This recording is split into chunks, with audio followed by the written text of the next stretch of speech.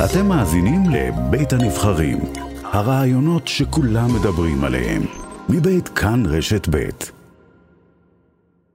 מיטל מרגוליס לין, בטיואן, מדריכה ויועצת בין תרבותית ישראל-טיואן, שלום. שלום, בוקר טוב. בוקר טוב. בוקר טוב אסף, למאזינים בארץ. יושבת ראש בית הנבחרים האמריקנית, אצלכם עכשיו.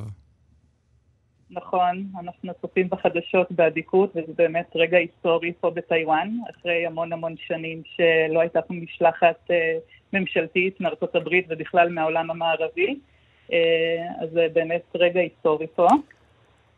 תסבירי אולי את העניין הזה, תסבירי את ההיסטוריה, במילה אחת על היחס המיוחד שלא זוכה טיואן בקהילה הבינלאומית, ולמה זה כזה מרעיש?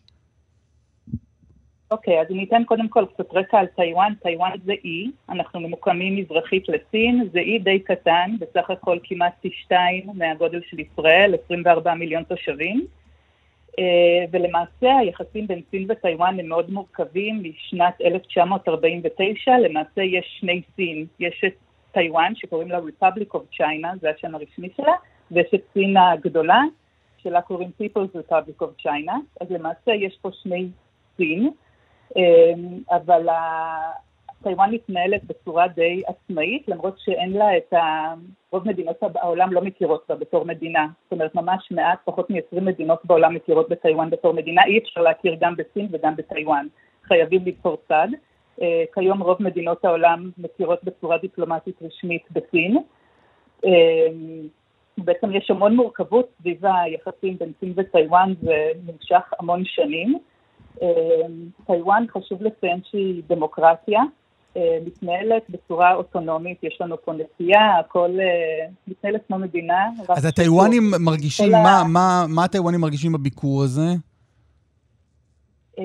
אז יש פה המון דעות, זה מאוד תלוי איזה טיואנים אתה שואל, אבל באופן כללי יש התרגשות די גדולה מרוב הטיואנים שאני מדברת איתם, כי זה באמת מסמל רגע היסטורי. אבל יש כאלה שאומרים גם, חברים, אולי זה לא טוב לנו? זה מעורר נגדנו את הסינים? כן, אז יש כאלו שבאמת היחסים בין טיואן וסין אמנם הם מורכבים, אבל יש גם הרבה יחסי מסחר בין סין וטיואן, ויחסים די קרובים, הרבה טיואנים נוסעים בסין למטרות עסקים, וסינים לטיואן, ובאמת באספקט הכלכלי והעסקי זה מאוד פוגע, אז בעיקר אני חושבת שבערך 10% מהטיואנים יש להם עסקים כלשהם עם סין, וזה מאוד, כבר סין מתחילה להפעיל סנקציות על כל מיני יחסי מסחר. אבל יש חשש מהתגובה, יש חשש מהתגובה הסינית? יש חשש, זאת שאלה מצוינת. טיואן העלתה את רמת הכוננות שלה, ובעצם יש דיבור כזה, אבל מצד שני יש גם איזושהי אדישות שאומרים שכבר המון שנים רגילים למצב הזה שיש כל מיני פרובוקציות וכל מיני כמעט נכנסים למלחמה, אבל זה אף פעם לא באמת קרה. אז רוב הטיואנים שאני מדברת איתם ושומעת את הדעות שלהם, כולל בעלי שהוא טיואני וחמותי, היא אמרה לי שמאז שהיא נולדה, מ-1949, השנה שהיא נולדה, כל הזמן יש מין תחושה שעוד רגע תהיה איזושהי מלחמה, קונפליקט, אבל זה לא קורה. אז הטיואנים כרגע די אדישים למה שקורה. אני יודעת שזה נראה נורא מלחיץ בחדשות בעולם, הסיטואציה שטיואן נמצאת בה כרגע, אבל החדשות הטובות שכרגע הכל בסדר פה, היום שלנו מתנהל כרגיל לגמרי, אין פה תחושת מלחמה באוויר. אבל בתרחישים הפחות טובים, מה הביקור הזה של פלוסי עושה לכם? התרחיש הכי קיצוני והכי גרוע זה באמת מלחמה. זאת אומרת, זה התרחיש הכי קיצוני, אבל שוב אני מציינת שהרוב פה לא מאמינים שזה יקרה. כאילו, זה משהו יש פה אפילו קצת אדישות שאותי באופן אישי בתור ישראלית, זה גם קצת מטריד האדישות של המקומיים הטיואנים כלפי התרחיש הכי גרוע.